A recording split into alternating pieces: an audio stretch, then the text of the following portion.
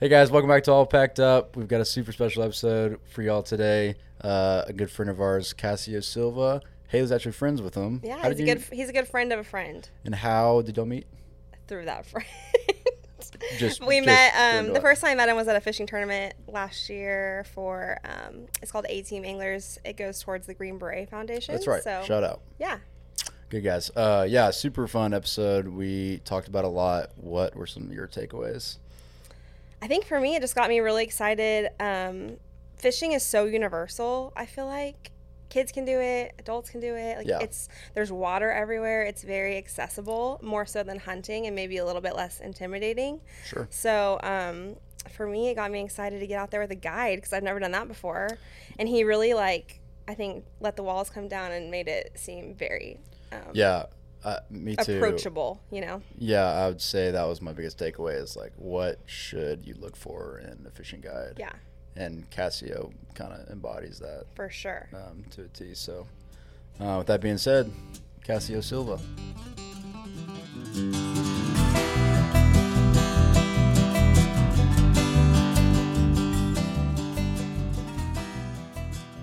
Dude, Cassio, thanks for coming on, man. Seriously, it means a lot that anytime we get somebody on, honestly, I'm like, oh, yeah, sweet. No, yeah, yeah. It's a pleasure. Thanks for connecting with Haley. Bringing me out. We saw a Howler ad or something, and we're like, I was like, hey, I know we him. gotta get Yeah. we It's still kind of weird. I get old clients sending me photos and stuff of hey man, you popped up on my thing, or and now just how social media advertised to you is very specific. So it's here's someone we know it's in your area, so people are just getting fed this stuff in your area and very interested in this. Yeah. So it's really cool. And then yesterday, actually, my mom. Which worked out for Mother's Day. I got on that. I was on an Orvis catalog for the fall, and I've had a copy of it to give it to her forever. So I was like, "Here you go, Mom." That's awesome. Loved that. So that's awesome. Well, let's get right into it. What we're super interested in, interesting perspectives on being outside and stuff. And Haley's like, "Oh, this guy's awesome stories." So let's tell us a little bit about your upbringing and how you got introduced to outdoors. Yeah, the very beginning, I guess. Yeah, it's funny. Yesterday, for Mother's Day, I give a lot of credit to my mom. So for Mother's Day, I was like, "What do you want to do?" My mom's like, "Well, I have a 12-mile kayak race next Saturday, so I want to scout out where to put in and the takeouts are." Right. Well, that says a lot already. Gives you an idea, right? Yeah. So we went out. My mom and I had to tell her. She's like, "Do you want to kayak it?" And I was like, "It's flooded." And she's like, "How bad is it?" I was like, "Bad," But anyway, so awesome. We're hanging out with my mom at a park, and she brings up the fact that, first off, she brings up, there's nobody at this park. It's Sunday. It's Mother's Day. There's, nobody out here. And then she's like, y'all just grew up in a park, and that was, a big thing for how she brought us up. So, I was born in Brazil, and I was originally born in a city that's a huge metropolis in Brazil called Salvador. Oh, yeah. The country of Salvador, but Salvador is in the state of Bahia, which means bay. It's one of the oldest parts of Brazil, one of the oldest parts of all of South America and the New World, awesome. In general, as far as colonization. And so we were born in this metropolis, and most of my family's there. All my uncles and aunts on both sides are all in this big city. But literally, as soon as my parents decided to have kids, they bought a house and built a house on an island. That's an hour and a half ferry boat ride away from this big city. And her goal was I'm going to have 2 boys. I'm going to raise them here on the beach. I'm going to raise them like the locals here on this island. I don't want them growing up in the city. I don't want them hanging out on the street or whatever. And so, I was born in the city, and less than 24 hours later, I was on a ferry boat, back to the island. Wow. My mom tried to have me on the island, but I was born on a Sunday. And my dad was out of town. He worked offshore oil rigs. And so my dad was out of town, and my mom called her her doctor, and it's like, "I'm giving birth," and he's like, "I'm in the city. Don't give birth on the island. If something happens, it's a small hospital. You need to get to the city." So my mom by herself drove, pregnant, already having contractions, to the city. Yeah. With in active labor. With an old lady that was her nanny that just as a companion, not like she could drive her or anything. She drove to the city, gave birth. Very next day, went back to the island, and I grew up, where you can hear the ocean from our house, and we can, safe where we would get home from school, and my mom wouldn't even let us in the house and take our backpack and our shirts and say go play, and we would run up and down the beach and kayak, and her side of the family was really into sailing, like little Hobie cats and stuff. And then my dad's side was grew up a little more country, and so we did a lot of fishing and stuff like that with my dad, and he was really into spear fishing. Wow. So I grew up where my mom liked to travel and go show us all these cool places, and my dad was like just down to like go fishing with his buddies and drink a beer on the island, because that's like that was why he like bought a house there, you know. So between the two, I think I got a good mix of like, adventure and wanting to go see stuff, but at the same time, like if there's a beach and a rum drink, with some fruit in it, I can kick it and hang out. And so it's led into a pretty fun career, because kind of fly fishing lets me do all that stuff. So, my family moved to the United States when I was 9. My dad retired, took an early pension, retired like 42 years old. Wow. He worked at the oil company from like since he was a teenager. So he put on like 20 plus years. Hard labor, offshore oil rigs and everything like that. So he retired at 42. I was like 8 or 9. My brother was like 10. My mom was a teacher in Brazil at the time, and she said, let's go do something. You got this opportunity. You're not working. You have a little money coming in. And so we had one aunt that lived in San Antonio. And honestly, like, given her been anywhere else, that's probably where we would have ended up. So she like moved to New Jersey maybe like 6 years later. Like I could have grown up in New Jersey, had a New Jersey accent, and because I forget, like I learned English in Texas, I grew up like learning English here and listening to country music, and like went to an ag school and was an FFA, like, so it's like a weird thing. Like she lived in San Antonio, so that's where I ended up, and so it took a while to kind of find the outdoors again here, obviously like feeling landlocked and things like that. But little by little, like got involved in Boy Scouts early on and just started, expanding like the horizons here, and kind of not feeling like, oh man, we left paradise, and starting realizing like what all Texas had to offer, in such a huge state with like so much to do. And my mom was like not willing to like let us just be bored in the city. So she did the same thing she did back home. She like piled us in. She goes, let's check out this park. Let's go to Big Bend. Let's go to South Padre Island, like let's drive all the way to Florida. Like we just took all these road trips when we first moved to the United States. And so like within a few years, I'm back at school talking to my friends in middle school, and they're like, we've never seen those places.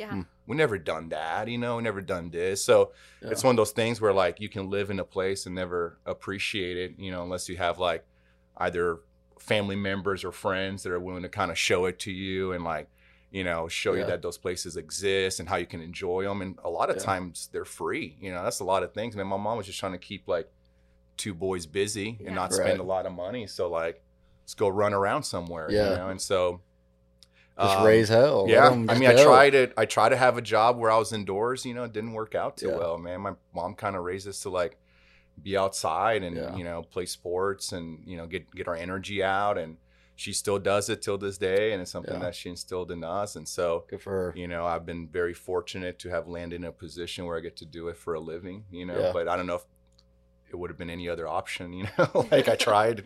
It's all natural. Way. Yeah, for sure. Yeah. How have you taken that mentality that your mom's brought you or into your guiding career, if that makes sense? Kind of just like it might make sense, but your mom free reins, let you go. Let's go try these things. Let's go do this. Let's encourage you to do that and stuff. So you take that kind of mentality on the boat with your clients? 100%. And I think a lot of what we try to do, especially in Texas, where you have so many people kind of like getting into fly fishing. They want to experience different things. They're not so set on like, this is my species and this is what I like to target. It's a lot more people just wanting to experience Texas, experience the outdoors, whether they're from Texas and trying to discover these things, or they're from out of state. We have a lot of folks moving into Texas and they want to see what we have to offer. So I think that sense of adventure, of like exploring, see what's out there, she definitely instilled in me. But also this like kind of like overconfidence in my abilities sometimes, where she's like never been one to be like, I don't know if I can do that. Whatever she gets invited to, she just goes. She tries it. If it's hard, she deals with it. And so that's something that, where I've kind of picked up where, it's like, I just, just send it, it's like, I'm like, hey, let's try this out. And it's cool. It's cool to have the right clients for that kind of stuff too. Right. I have clients that fish a little bit. I'm like, hey man, we're going to check out this place. Might be dry, might have some trees, you might have to do some dragging, we'll bring a chainsaw. What do you think? And they're like, let's do it, That's great. And I think it's one of those things where like, she was one of those first people, I think, to adopt this reality of like this new era that we're in with cell phones and GPS and all that kind of stuff. I remember like my mom like having that confidence way early on of like, we got this phone and we can just start driving and we'll figure out, we'll call movie phone or we'll call like whatever, at the time, and pull up MapQuest and download some instructions, Yeah. She was one of the first people that, and she's not a tech savvy, but like for her, that was like freedom, like, for sure. So my mom is like checking flights and always like doing that kind of stuff. So I was like, now I'm one of those people that's like, dude, like, we got a phone, man. We can call someone, like someone will come get us, like.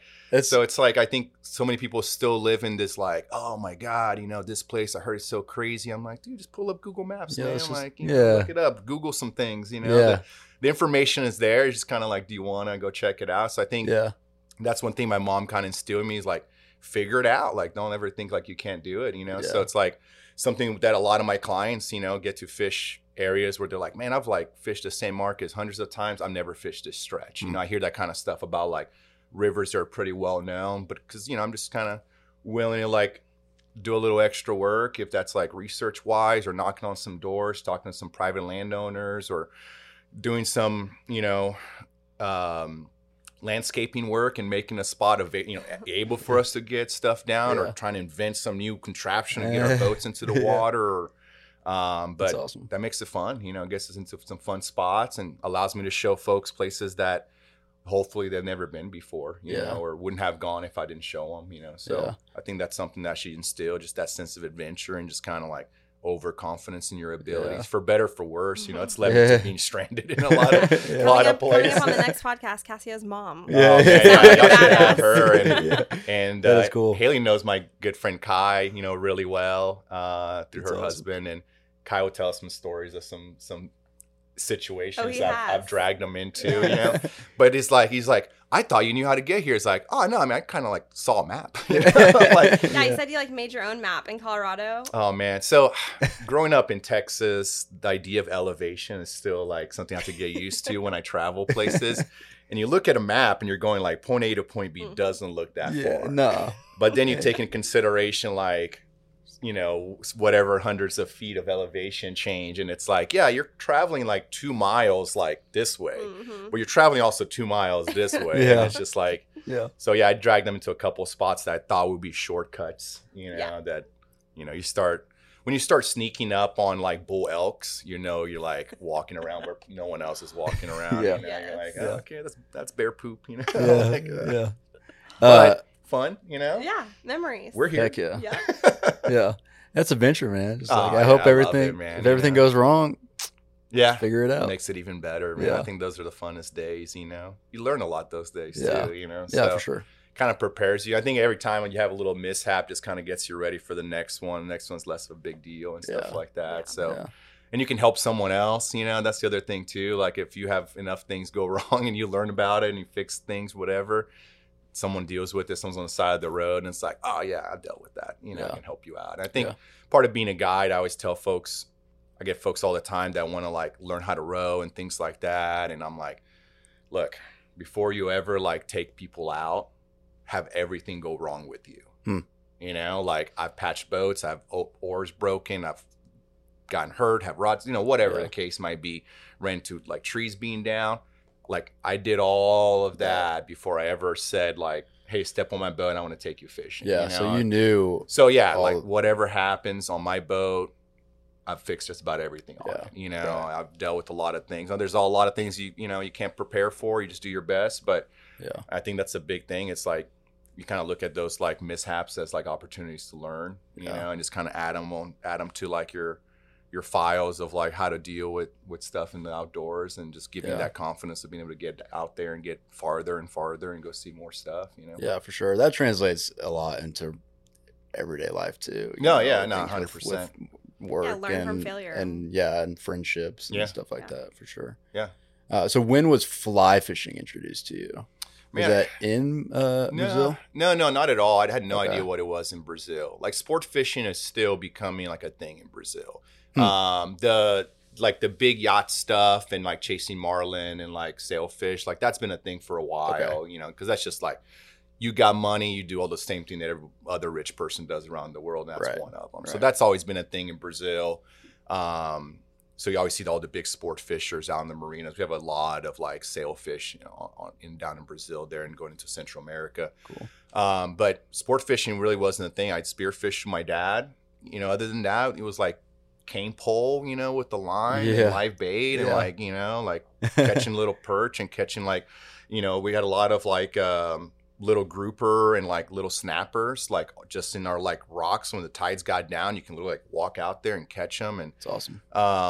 Then like fishing was just something that I always like did, you know, growing up. We always still went fishing here, and Boy Scouts we went fishing, and it really wasn't, fly fishing really didn't become a thing until, you know, in my early 20s. I had back surgery after dealing with like some back problems for a really long time. I've had like spinal stenosis, and I was born with it and didn't know about it. So all it is, it's like a narrowing of like your like nerve canal on my lower back. Gotcha. So basically like weakens your back. And I didn't know that. I played sports. I you know, played basketball through high school, coached sports, you know, played like intramural volleyball, and always had like an aching back and kind of like bad flexibility. Didn't think much of it. And in my early 20s, it got worse. I ended up like, you know, one injury after another, herniated 3 discs, had pinched nerves, sciatic pain, lost a ton of weight, you know, like just, you know, just muscle loss, and went through like this point in my life where like all the stuff I loved, I couldn't do anymore. And I was being told like, you may not ever be able to do those things, you know, like high impact stuff, you know, like I was riding a motorcycle every day at that point, you know, like, and so it's like being as active as I was and kind of being told you may not be able to do that stuff anymore, you know, so I'm thinking like, man, what can I do, man? You know, so after my surgery, you know, doctor was like, hey, you know, like best thing for you can walk, you know, so if you know, you say you like doing outdoor stuff, you can hike, you know, you can walk. And I was like, oh man, can I carry a pack? And he's, you know, he's like very, very light, you know, like, and actually, so then I kind of got into like ultra light backpacking for that year after my surgery. I was just trying to like get back out there, man. And like, so I got into ultralight backpacking, and I was doing like a couple of day trips with like 20 pounds, you know, like bivy sack, like tiny stove, like getting all into it. Like I was like, I'm going to hike the Appalachian Trail. That's going to be my like, you know, I'm, you know, feeling better. You know, had all these plans to like make hiking like this thing. And, you know, but one of my biggest things I've always hated, I've never been a jogger or treadmill person, because I always like want to have a reason to go places. You know, I've never been like, oh, I went for a run just to go for a run. So then I was like, well, I can't climb, I can't rock climb, I can't do all these things. So I started carrying like the smallest spinning rod that I can fit into like my 30-pound pack, and having like the small, you know, the least amount of tackle and everything else, and just to like, keep it light, you know. And I saw fly fishing when I was I worked in Philmont in northern New Mexico, and Cimarron, New Mexico, and some of the other camp counselors were fly fishing. But I kind of like left that into, okay, that's just like if you up in Colorado and trout fishing, that's fly fishing. So that's like what I thought of that. And so I got into a conversation with someone about carrying around this little tiny rod, and they're like, you ever seen how a fly rod packs up?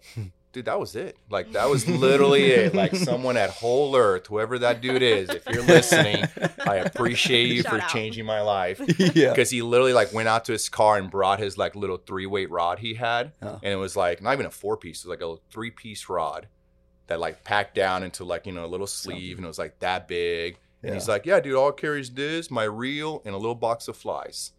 And I was like, well, what are you catching? He's like, dude, everything. Sunfish, bass, whatever. You know, I'm like, all right, you know, like, okay, cool, you know. So like I literally went online and probably bought like the worst rod on Amazon, you know, and like bought this little kit, you know, and this is like close to 10 years now, and like just sat there and tried to learn, and I had no one, like no friends, no one I knew did it, dude, like not like, I was trying to tell my dad, who grew up fishing his entire life, like what it was, and he's like, but the lines got weight, you know. It's like, he's like, yeah, Dad, and I send him videos, he's like, oh yeah, and at that time he's like, yeah, I guess you just catch little fish with it, I don't know, it sounds fun, you can't really spear them. Yeah, like, so he's like, all right. But I started learning how to cast, and that was fun, and went out and started catching little bass, and then started like packing this little rod, and I was like, this is really cool. And that's like my first year of teaching came up, and I was just like fishing on my free time a little bit. And like that summer, I was like, it's my first summer off like ever, I'm like teacher. That's like one of the things I was like, cool, I got summers off, Heck yeah. And so you're teaching in San Antonio? In San Antonio, cool. Yeah. So I had a Volvo wagon, and I just packed it up, and literally like May 31st was the last day of school. I already had it packed. And my now wife, I was like, hey, I'm going to go to Colorado. And she's like, for how long? I'm like, TBD. I don't know. Like, so I gave her a few coordinates of like, I'm going to be here in these areas, and I probably won't have service. And like, I'm impressed that she didn't go and find someone else to date, We were only dating for a few months at that point, And then I just left, and I was like in Colorado for like that entire summer.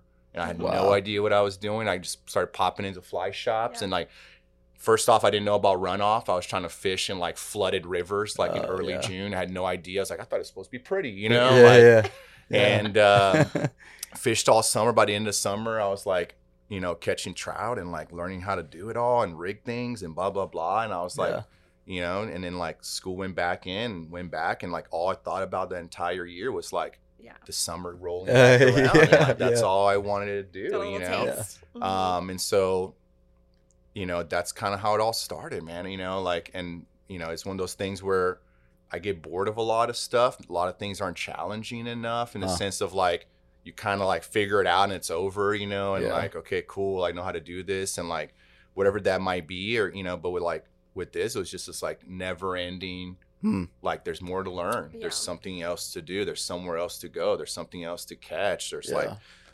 every year someone's coming up with something new, and like, but at the same time, it's such a small little community of people doing that, So like, there's a famous fly out there. You can still call the dude that invented that and be like, hey, Bob Clauser, like, and they'll answer the phone, dude. Like, it's just like this weird spot that fly fishing is at, that's just so cool to be part of it right now. It's like, it's awesome. Growing, but yet all the pioneers are still there. Like, it's crazy to think about that. Not a lot of sports, not a lot of things in the outdoors. You can say like, oh man, the dudes that, invented, archery for big game, like, dude, those dudes are gone. Man. That was a long time ago, right? Like, but literally the dudes that started fly fishing for tarpon, they're still alive. Like they're still there. Like they own some of these companies really cool. now. I didn't know that. And you can still meet them and stuff. So it's like a really cool thing to have like come into and see where it's at. Where I got to come in and start seeing all of a sudden the social media and these brands coming out and being able to kind of like squeeze myself in there and make a career out of it. And so it's exciting, man. I'm excited to see like where it goes and where it takes it, and where like it also pushes people into the outdoors and into conservation too. I think that's a huge thing. That's like, as much as like, like everything from the overlanding, getting bigger, and camping getting bigger, and like it's just like really cool to see, because there's just like more people in the outdoors and more places that we get to enjoy, and hopefully like save more places to keep doing those things. Cool. So it's cool to see that. Has conservation always been your mindset, or man, I mean, started? It's one of those things where like I said, I grew up on an island that like my parents like loved. They moved there because they're like, this is paradise. Yeah. And between like some of the locals that weren't as educated on on certain aspects of pollution, environmental things, and also like the tourists that would just come in every summer and just trash it. That was something like from an early age, my parents were like, let's go pick up trash on the beach. Wow. Like, or let's go help out. Let's go do this. There's like, we had sea turtles used to come in every year. So it's like, we used to like go clean up the beach for the sea turtles and all that stuff. And, we grew up where like, we had a bunch of dogs, and we had a big backyard, a bunch of fruit trees. And like, we learned about like, we literally ate, like if we wanted a snack, we walked out and grabbed a mango, and that's just how my parents wanted to raise me. And they like had such a like, this like high value for like these resources, and like, we weren't like camping in Brazil, but like, my parents like lived somewhere where they were able to step out and enjoy all that. And so it's always been a big thing. And then like, just getting involved like with Boy Scouts, it was a big thing there. And then being a teacher, it was a big thing with my students. And then now as a guide, it's a big thing of what I do. So, you know, I think like, I just know that the things I love won't be around unless people fight for it. Yeah. You know, so I'm willing to try to be one of those people and try to spread it to others. You know, it's like, it's awesome. At least you can try to do. Yeah. Yeah. You know, that's cool. So, you're teaching in San Antonio, kind of living for the summer. Yeah. You're looking forward to it. What are you teaching? I was a social studies teacher. Yeah.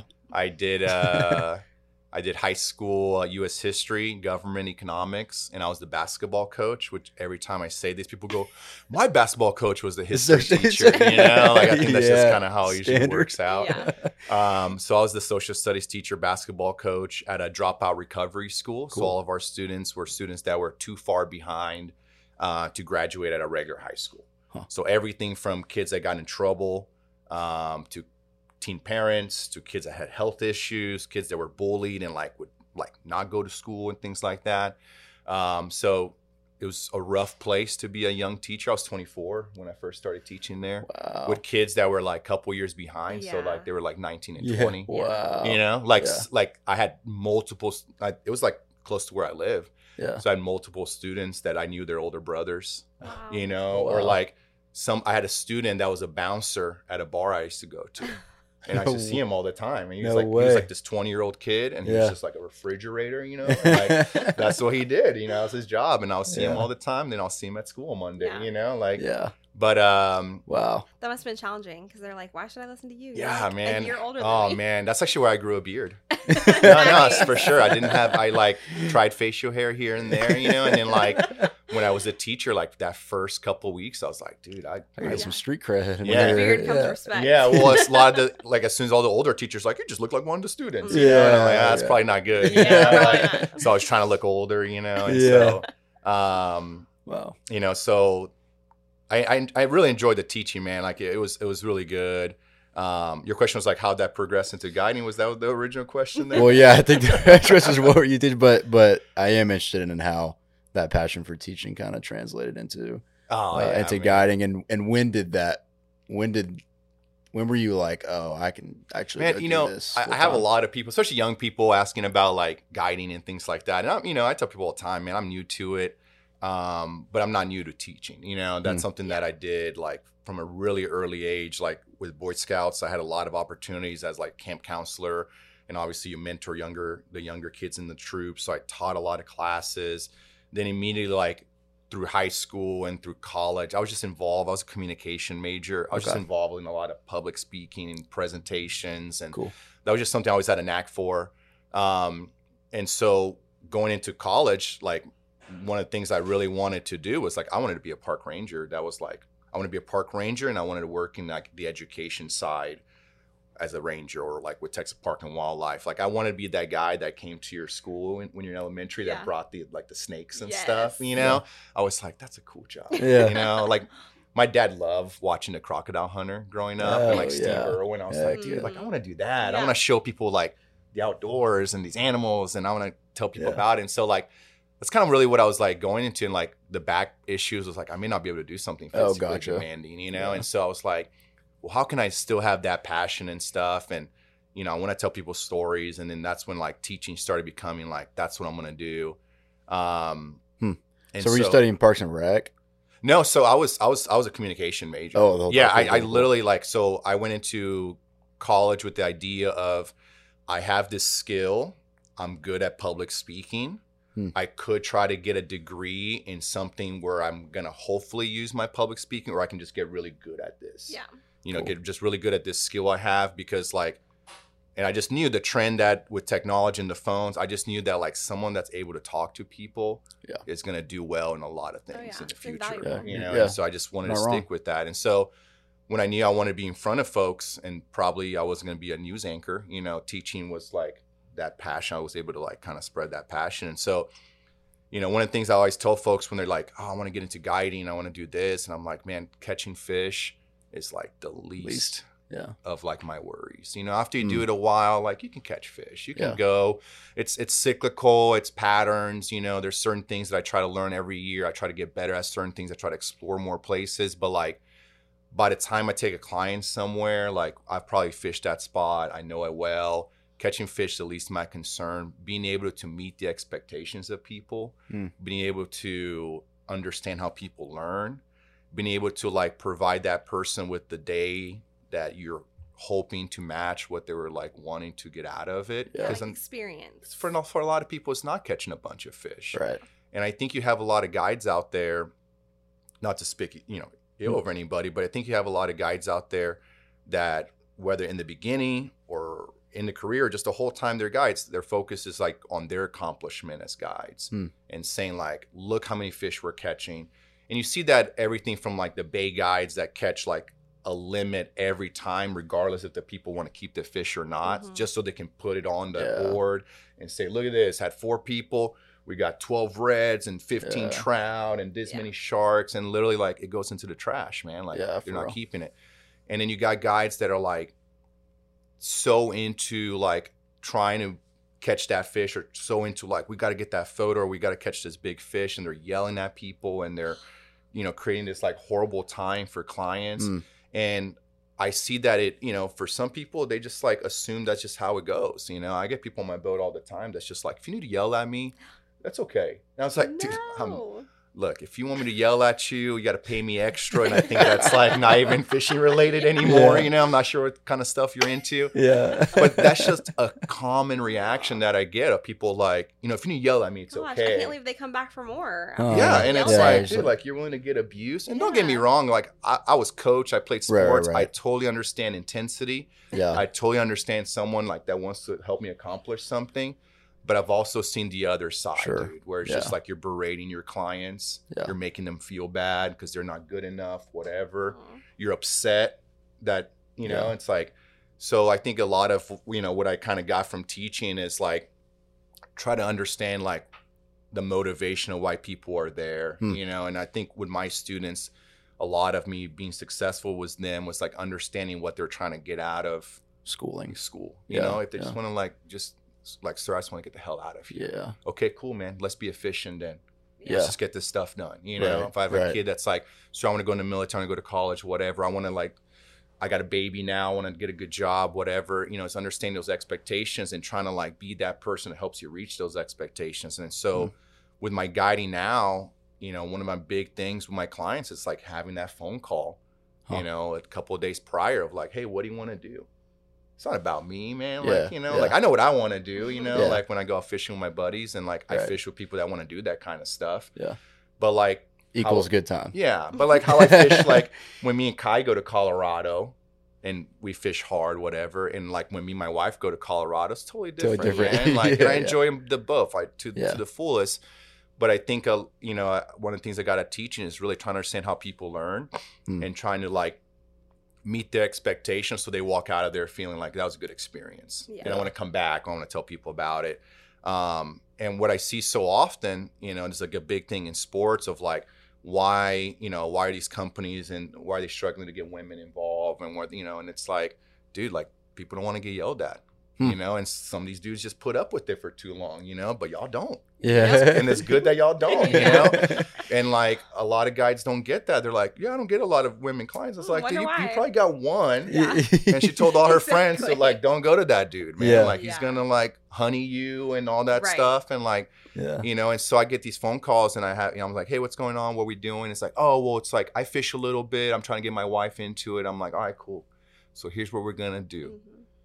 Hunter, I'm going to have you sit in the back of the boat.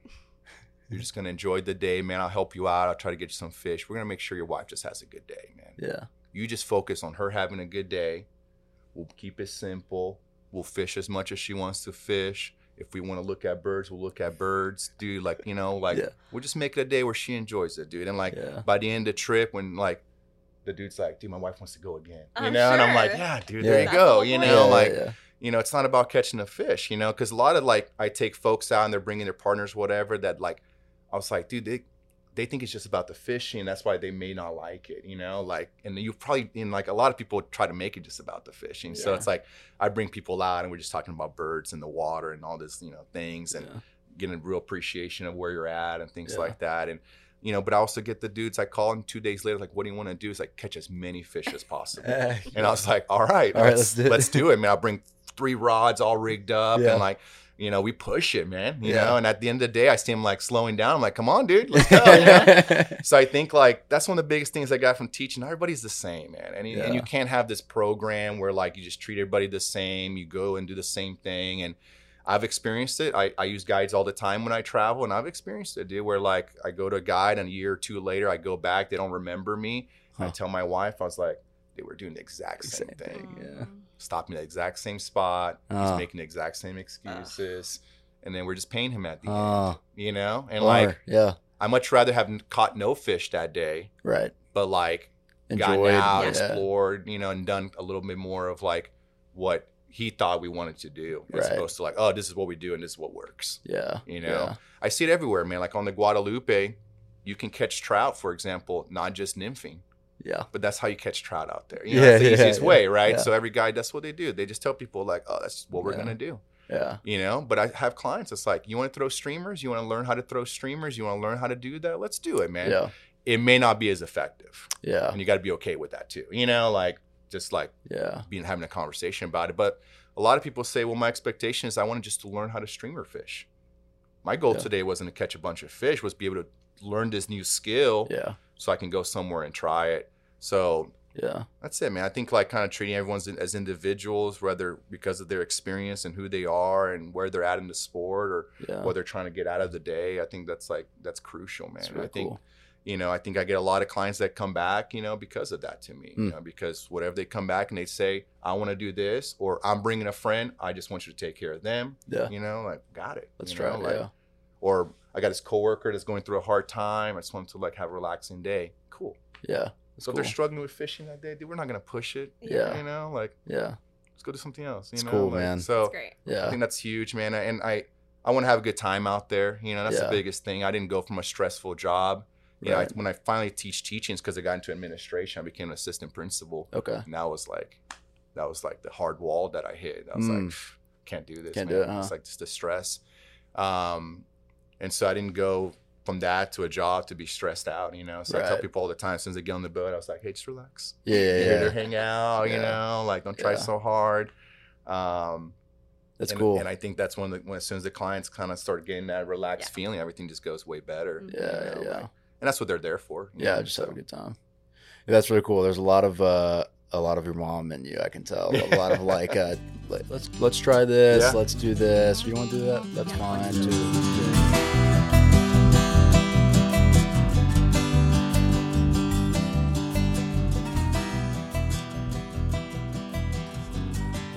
So at what point did you, at what point you said you got into administration, but at what point you're like, oh, I can do this full time?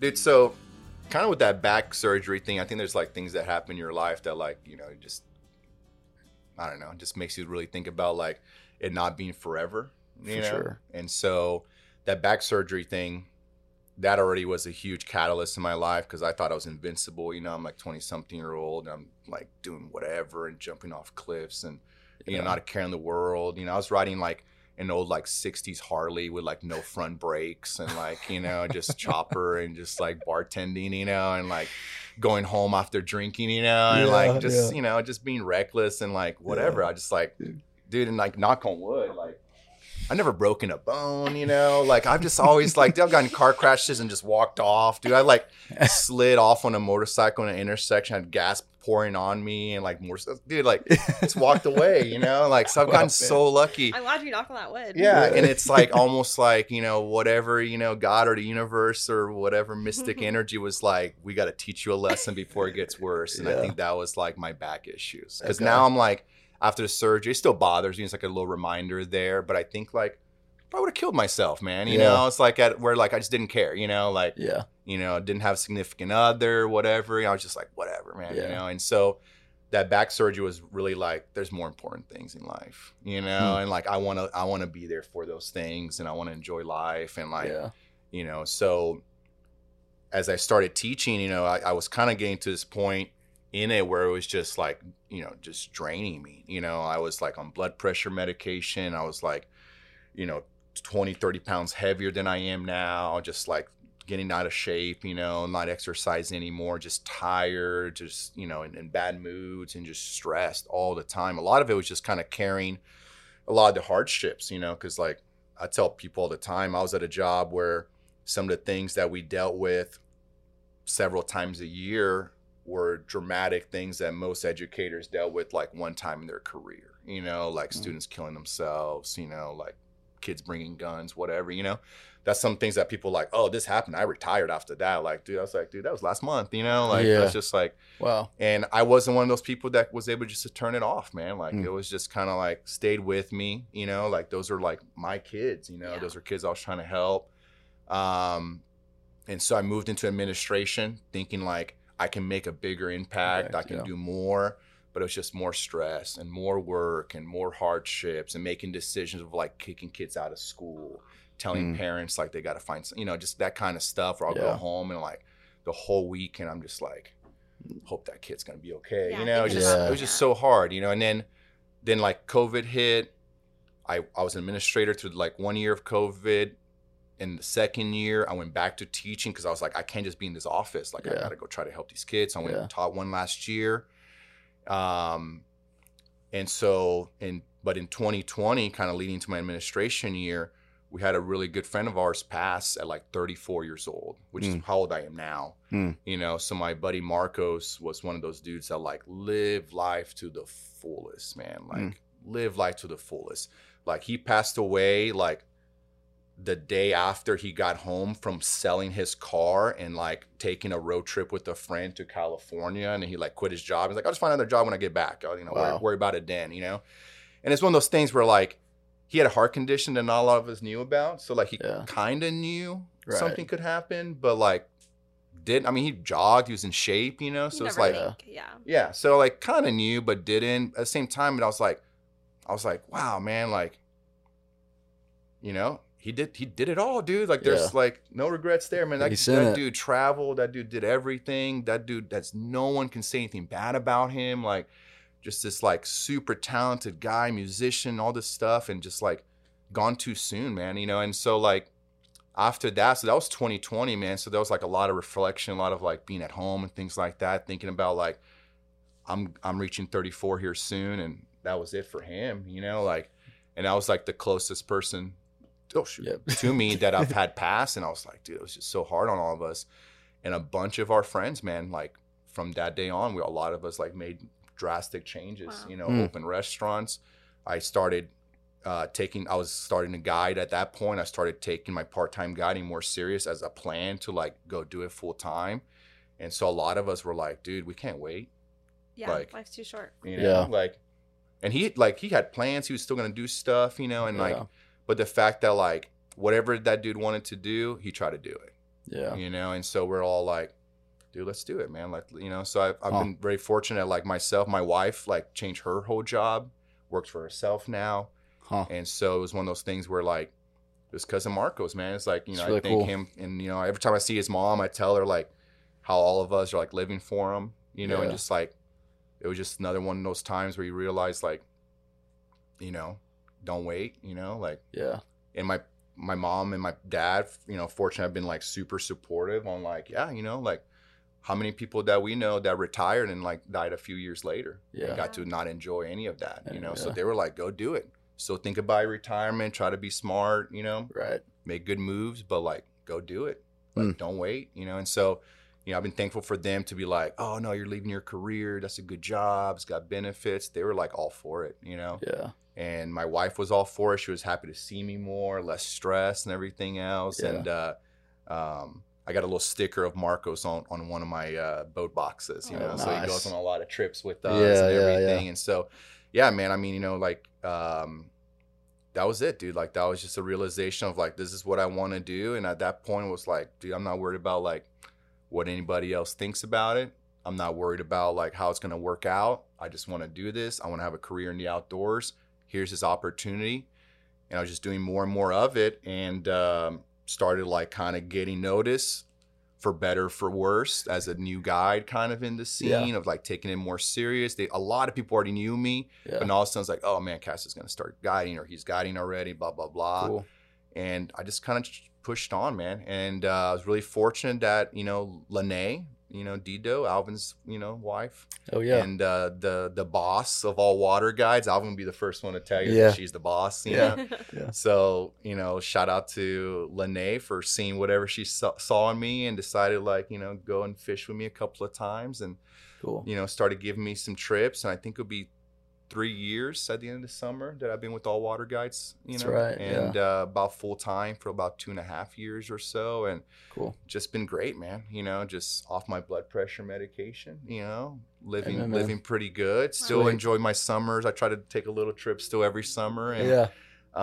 my wife gets to see me more. My family gets to see me more. I'm less stressed. And Heck yeah. I feel like I have more time to try to do some good. At the school, I was doing some good there and I had all these plans of trying to do more stuff. And now I have time. And so now I'm like trying to focus, some of my free time into conservation and some like outreach efforts for some youth and work with some friends that were in education or still are. Cool. To try to like kind of blend the two careers a little bit and provide a little bit to those kids, Yeah, Nice. cool. Do you miss, two questions. Do you miss or prefer teaching kids? Fly fishing, sorry. Like fly fishing, Yeah. like teaching kids. I love teaching kids, Cool. man. I love teaching kids. Of all ages too. I got a couple of kiddos that came to me pretty young, after like kind of a little bit of vetting to make sure they can handle it. Yeah. And once again, expectations, right? Right, So right. it's What do you like, wanna get I out of always it? tell parents, like, look, we're going to stay somewhere where we're not going to float. That way, when you get back to the car, there's a bathroom, whatever, Right. like all that kind of stuff goes into play with like taking a 7-year-old fishing. Right. Safety's a huge thing, but I've taken a few like 7, 8-year-olds. Wow. That's about as young as I've taken. Okay. Younger than that, I always tell parents like, dude, go skip some rocks. Yeah. Like The just go. attention span is not Yeah. there. Plus, it's like, dude, like, don't make it this thing. Just make it like, just take them. Yeah. Have them enjoy being at the river and then add fishing to Yeah. it, or have them enjoy being at the beach and then throw fishing into it later on. There's some kids that go into them. I've seen some little kids like videos and just friends, little kids that are like tearing it up. But I think it's an easy way to get your kids like not be into it, right? Like trying to get them. Right. Yeah. Push Yeah, on them. too soon. Yeah. I think the easiest way to get kids into it is just like you have a great time doing it because then they want to do it. Yeah, they Yeah. see you. That's it, dude. I always tell parents like the best way to get your kid to want to fish is tell him that's for adults, and then that he's not ready yet, and that kid's just gonna keep begging you to want to fish. Yeah. Absolutely. But I love taking kids. They don't have any bad habits. Yeah. They don't have any like they're still like just willing to try. Like I think with adults, there's so much hesitation of like doing it wrong, Mhm. being perceived of like not knowing enough Looking or not dumb. being good or like not getting it. Right. But I love like getting kids at that age where they're just like willing to just do it. Yeah. And also what's kind of crazy is like, it's so much more natural for a kid because they don't have all those negative thoughts about like, oh, I don't want to hook you and blah, blah. Like, dude, they just go, man. Yeah. Like, Yeah. which you got to be careful for. Like, they're just going to go. So like, but at the same time, like teaching kids fly fishing, it's like, I just let them figure it out, dude. I just like tell them, okay, look, the line, take this, do that. And he's like, okay, cool. And then they're like, well, how do I get it farther? And I'm like, well, how do you think? And I was like, I got to like pull line out of here. Yeah. Okay. So that's the reel. So yeah, pull some line out of the reel. Yeah. And it's like, so what do you think now? It's like, okay, well then I just like go do this. And I was like, and then like they just start figuring it out on their own. Like, it's funny, like mending a fly line is such a weird concept for adults to kind of figure out, especially when you're doing like trout fishing. It's like, okay, like line is going too fast, too slow. Like we need to like mend the line. You literally tell the kids like, hey, see how the line is curving? Yeah. See how it's dragging your fly? Yeah. What do you think you need to do? And they're like, they just flip it over and they're like, that's mending. Like, cool. When I say mend forward, you do forward. When you do back, it's like, got it. But you see how it controls your fly? Got it. And they just move on.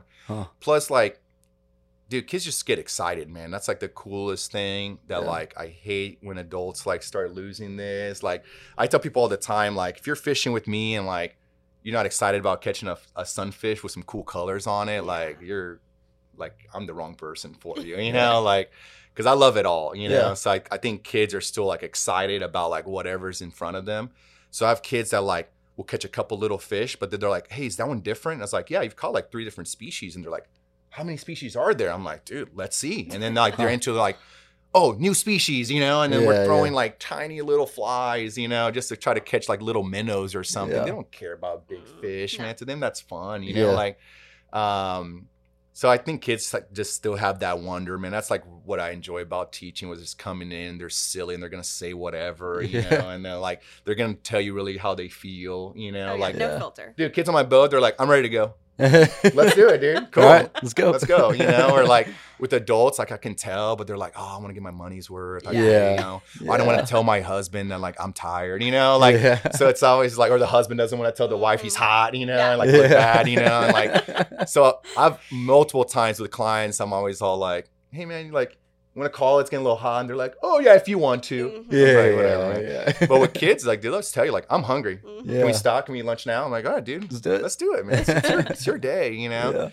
So kids are fun, man. Kids, and I love the older folks. I love getting like an older couple on the boat. Like they just got stories, dude. Like, you know, I get to fish with this gentleman named Steve and his son. His son is like my dad's age, you know, so Steve's like in his 80s. Wow. And Steve grew up like on a river in Wyoming, was a rafting guide, met his wife like as a guide and hit on her, you know, like, and had all these stories, and like is now living in Texas, and like we're supposed to go bass fishing because he's never caught a bass, and he's like 82 years old. Oh, wow. So he's been practicing with his son. He's been sending me photos that he's caught a few smaller bass and things like that.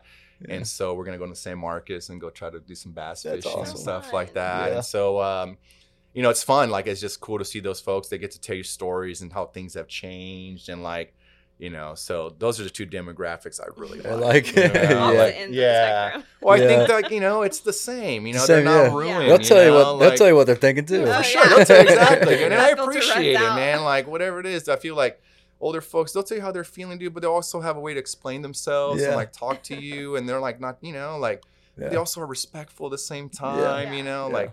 But I think it's just like they didn't grow up with the cell phones and all this bombarded by all this stuff, man. So they just enjoy being out there. Yeah, nature's not new to them. You know, like that's cool. Like if they show up early as always, super early, and I show up, dude, I get like whatever 30, 40-year-olds, and they're there early, like they're on their phone. You know? They're getting like the last few emails in, whatever. I show up as an older folks. They're like looking around and checking out flowers, you know? And then same thing. If there's a parent there with a 7-year-old, they're doing the same thing, you know? So like we sometimes lose that in that middle part of our lives, you know? But I think like those two groups of people kind of remind me of like what's fun about being outside. Yeah, that's cool. So that's really cool. I love the older folks, man. Yeah. You know, I like the young folks too. You know? Cool. Is there you said this, we were talking about kids and species. Is there a species on your list that you're trying to check off? Oh man, check off. I haven't caught a permit yet. Oh, and I really don't know if I care that much to catch one. I fished for them a few times. I've had plenty of shots. They're really smart fish. They're really hard to catch. But at this point, it's kind of getting silly for how many times I've tried to catch one and I haven't. And I've had clients that have gone like one time and they come back and they're like, so I caught a permit. Yeah. And I was like, me too. Yeah. Well, it's funny because I've had some clients that I've known well enough that I'm like, just screw you. Yeah. And they're like, I know, I got lucky. I was like, yeah, you did. You did. But, you know, so like, a permit would be cool, man. I just want to knock that one out. I got a buddy, Kai lives in Florida, you know, so maybe I'm going to go see him in June, you know, maybe we can try to find one, you know, be cool. But man, I'm really enjoying catching redfish. I've been red fishing as much as I can, you know, so that's fun. I think I found, I don't know, maybe, but I think I've like reached that, like I found that species that I just want to keep doing. Chasing, man. I love bass. Cool. I like traveling and trout fishing. I like going up to the mountains. It's fun. Yeah. I always look doing cool destination stuff, but like I love chasing redfish, man. I just like that, like every part of the year it's a little bit different. You know, it's a fish that that's only here, you know, like we take it for granted because it's like redfish, like all of us living in Texas, like grew up eating redfish and stuff, you know, but like there's tarpon like in a lot of places. There's tarpon here to Africa, you know, like there's a lot of places you can catch a tarpon. They're awesome. That's like still like one of the greatest moments in my life was catching a big tarpon. But like the fact that like redfish is something that like you got to live in the Gulf Coast, you know, to experience that. And it's like, cool. I think it's pretty cool for us. And it's given me such of like this new appreciation and love for Texas because, you know, it's 90% private, you know, like a lot of private land. Yeah. But the fact that like on the coast, I can take off from a dock and go anywhere.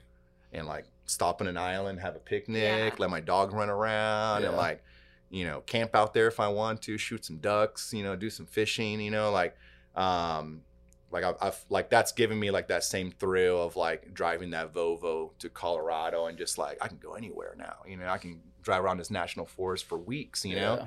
So like, you know, kind of chasing redfish in the last couple of years has been like getting to explore this like true like public space we have in Texas. Cool. So that's been like maybe not want to check off the bucket list, but that's one that like I just keep thinking about, you know, I just keep like that's like. You know, like my wife's doing Babes on the Bay this coming up weekend, so I'm really excited for her, and it's awesome. You know, I'm gonna push her around and you know see how she can do, and so she's getting more into it. She likes that skiff life and like you know being on the boat and stuff like that. So, so it's been fun, man. We got a cool little dog now that likes being on the water with us too. Nice. So it's been awesome. Good living, man. That's awesome for sure. Well, dude, I just got kind of one more question for you for wrap up. If it's possible, one sentence. What does the outdoors mean to you? Maybe being in the outdoors. It's all right. You can think about it. Sorry. No, I was told to always like, you know, put some thought into this. Outdoors mean to me. I think the outdoors means to learn who you really are. You know, I think, you know, in this, a lot of the stuff that we have in our world is very new to the human existence of like who we are, but the outdoors has always been there. So I think the outdoors is about learning who we really are because we spend out, and when you talked about what we mentioned earlier, well, that's like in life too. And I think people see their true selves when they're in that rainstorm on a camping trip or their boat runs out of gas and they're just bobbing around in the ocean. You know, I think the outdoors really teaches who you really are, teaches you where your patience is at, teaches you kind of where your sense of adventure is at and your skills and your confidence in yourself. And, you know, I think a lot of your real personalities come out when you're out there. So I think that's, to me, what it is. And that's why I like taking people out there so they can kind of learn who they really are and get rid of, you know, some of the BS and focus, you know, on what's important. Heck yeah. Sure. That's cool. Well, dude, plug your stuff. Where can people find you? Instagram, social. Yeah, for sure. I mean, you can always book me by contacting All Water Guides. Lene or Mila will probably answer the phone, or Alvin himself, and you can always book a trip that way. You can contact me through Instagram. My Instagram handle is Cassio, and I also have a website that's CassioSilvaFlyFishing.com. So. You can check me out there. If you see me though, just say hello. I always tell people that like will message you on Instagram. I saw you on the river. I was like, hey, just come say hi. Man. Like, I'll give you free flies and stickers like, if that's an encouragement. I always have stickers. I might have a few free flies. So if you see me out there, you know, come say hello. I'm always willing to help out and you know tell you how I'm doing for the day and help you out. Maybe catch a few fish. So awesome. Well, thanks again for coming on, dude. Yeah, thanks for having me. Thanks for setting this up. Yeah, appreciate it. Yeah. Love coming out here. Dude. And congratulations on what you guys are doing. Thank you, man. You know, it's really cool. You know, I know you guys were kind of a little ahead of y'all's time in the overlanding game. I think everyone's, you know, jumped on board, you know, so it's cool to see that you guys were like doing it before it was cool. So good on you guys. Certainly taking off for sure. Yeah, good job. Yeah, cool. Congratulations. Appreciate it, man. Thank you. Thank Appreciate it.